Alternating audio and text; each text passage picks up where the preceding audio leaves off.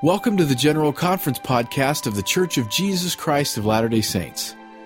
If you've been looking for a way to keep General Conference at the top of your weekly study, this podcast is for you.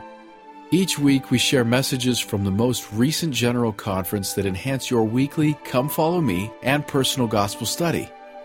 Today we'll listen to Lovest Thou Me More Than These from President M. Russell Ballard. We hope you feel inspired by the words of our prophets, apostles, and leaders. In November 2019, my friend and I visited the Holy Land.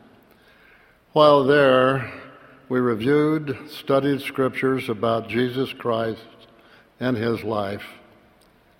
One morning, we stood on the northwestern shore of the Sea of Galilee at a place that may have been where Jesus met his disciples following his resurrection. After Jesus' resurrection, as we read in John chapter 21, Peter and the other disciples fished all night without success. In the morning, they saw a man standing on the shore who told them to cast their net on the other side of the boat. To their astonishment, the net was filled miraculously. They immediately recognized that the man was the Lord, and they rushed to greet him. As they dragged the net to shore full of fish, Jesus said, "Come and dine." John reports that when they had dined, Jesus saith to Simon Peter, "Simon, son of Jonas, lovest thou me more than these?" While I was standing on that same seashore, I realized that the Savior's question was one of the most important questions that he might someday ask me. I could almost hear his voice asking, "Russell, lovest thou me more than these?" Do you wonder what Jesus was referring to when he asked Peter, "Lovest thou me more than these?" Relating this question to ourselves in our day, the Lord may be asking us about how busy we are and about the many positive and negative influences competing for our attention and our time. He may be asking us, each of us, if we love him more than the things of this world. This may be a question about what we really value in life, who we follow, and how we view our relationships with family members and neighbors. Or maybe he is asking, what really brings us joy and happiness?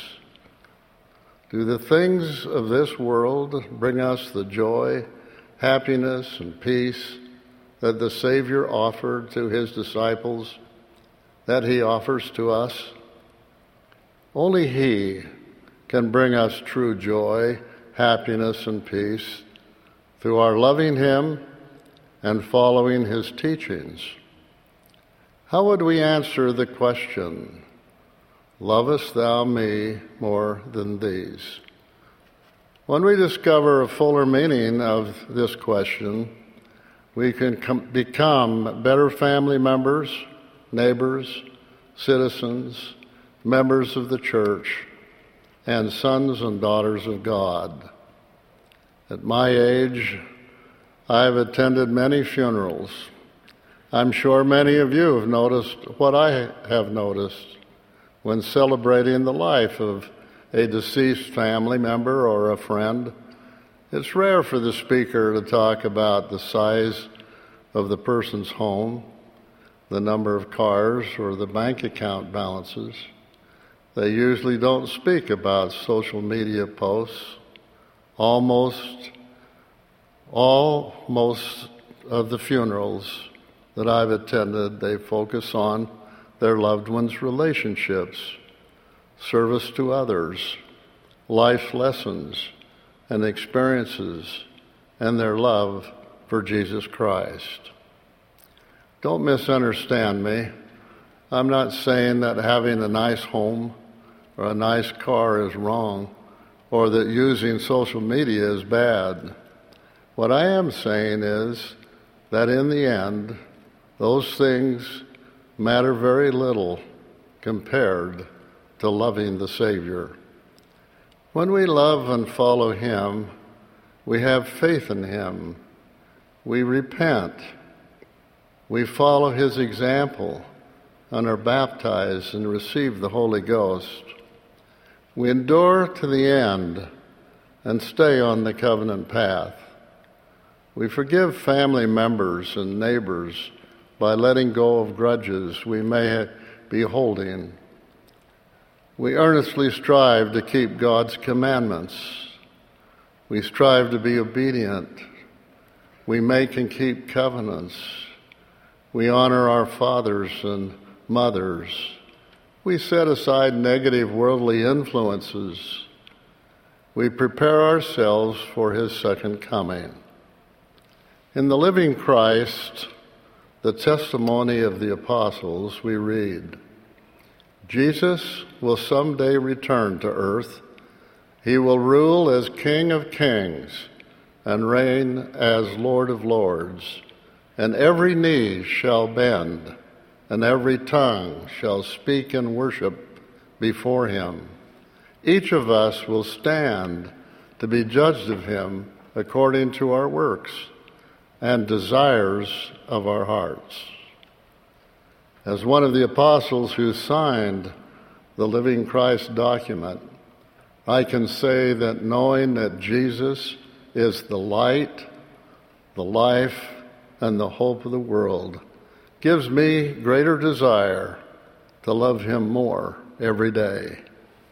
I testify that Heavenly Father and Jesus Christ live. I testify that they love us. The Scriptures teach that God so loved the world that He gave His only begotten Son, that whoso believeth in Him should not perish, but have everlasting life. The Scriptures also teach that Jesus so loved the world that He gave His own life, that as many as would believe might become the sons and daughters of God. Heavenly Father so loved us that He prepared His plan of salvation with a Savior as the central figure. And Jesus so loved us that in the great council in heaven, when Heavenly Father asked, "Whom shall I send?" Jesus, who was the firstborn of all of Father's spirit children, answered, "Here am I, send me." He said unto the Father, "Father, thy will be done, and the glory be thine forever." Jesus volunteered to be our Savior and Redeemer, so that we could become like them and return to their presence. These two Scriptures also teach that to return to their presence, we need to believe. We need to believe in Jesus and in God's plan of happiness. To believe is to love and follow our Savior and keep the commandments, even in the midst of trials and strife. Today's world is unsettled. There are disappointments, disagreements, distress, and distractions. President Dallin H. Oaks, speaking in 2017, noted the following: "These are challenging times, filled with big worries, wars and rumors of wars, possible epidemics of infectious diseases, droughts, floods, and global warming." Close quote. We cannot lose our love for and hope in Jesus, even if we face seemingly overwhelming challenges. Heavenly Father and Jesus will never forget us. they love us. Last October, President Russell M. Nelson taught us the importance of putting Heavenly Father and Jesus Christ first in our lives. President Nelson taught us that one meaning of the word Israel is let God prevail. He asked each of us these questions, quote, "Are you willing to let God prevail in your life? Are you willing to let God be the most important influence in your life? Will you allow His words, His commandments, and His covenants to influence what you do each day? Will you allow His voice to take priority over any other? Are you willing to let whatever He needs you to do take precedence over every other ambition? Are you willing to have your will swallowed up in His?" Close quote. We must always remember that our true happiness depends upon our relationship with God, with Jesus Christ, and with each other. One way to demonstrate our love is by joining family, friends, and neighbors in doing some small things to better serve each other. Do things that make this world a better place.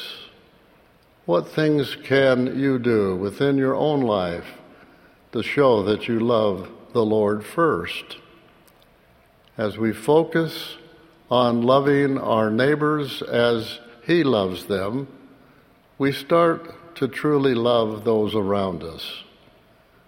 I ask again, how would you respond to the Savior's question? Lovest thou me more than these?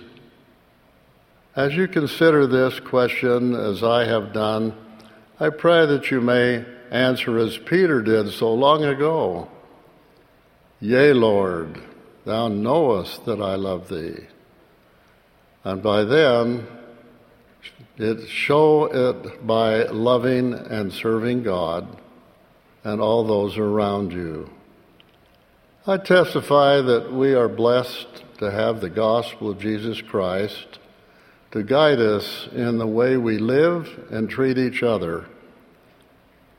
In Him, we discover that every daughter and son of God is precious to Him. I testify that Jesus Christ is our beloved Savior. He's the only begotten Son of God. And I bear this testimony humbly in the name of Jesus Christ. Amen. That was President M. Russell Ballard's talk, Lovest Thou Me More Than These, from the Saturday evening session of the 191st Semi-Annual General Conference of The Church of Jesus Christ of Latter-day Saints in October 2021. We love what President Nelson reminded us at the close of this last conference. He said, "We have been given our charge for the next 6 months. How will we be different because of what we have heard and felt?" Wherever you are in the world and whatever today brings your way, we hope you feel God's love for you as you ponder this message and discover how you will be different because of what you've heard and felt. Thanks for joining us for the General Conference podcast. If you haven't already, be sure to subscribe wherever you listen so you get new episodes delivered directly to you as soon as they're released. It's a great way to include General Conference in your weekly study. Thanks for listening.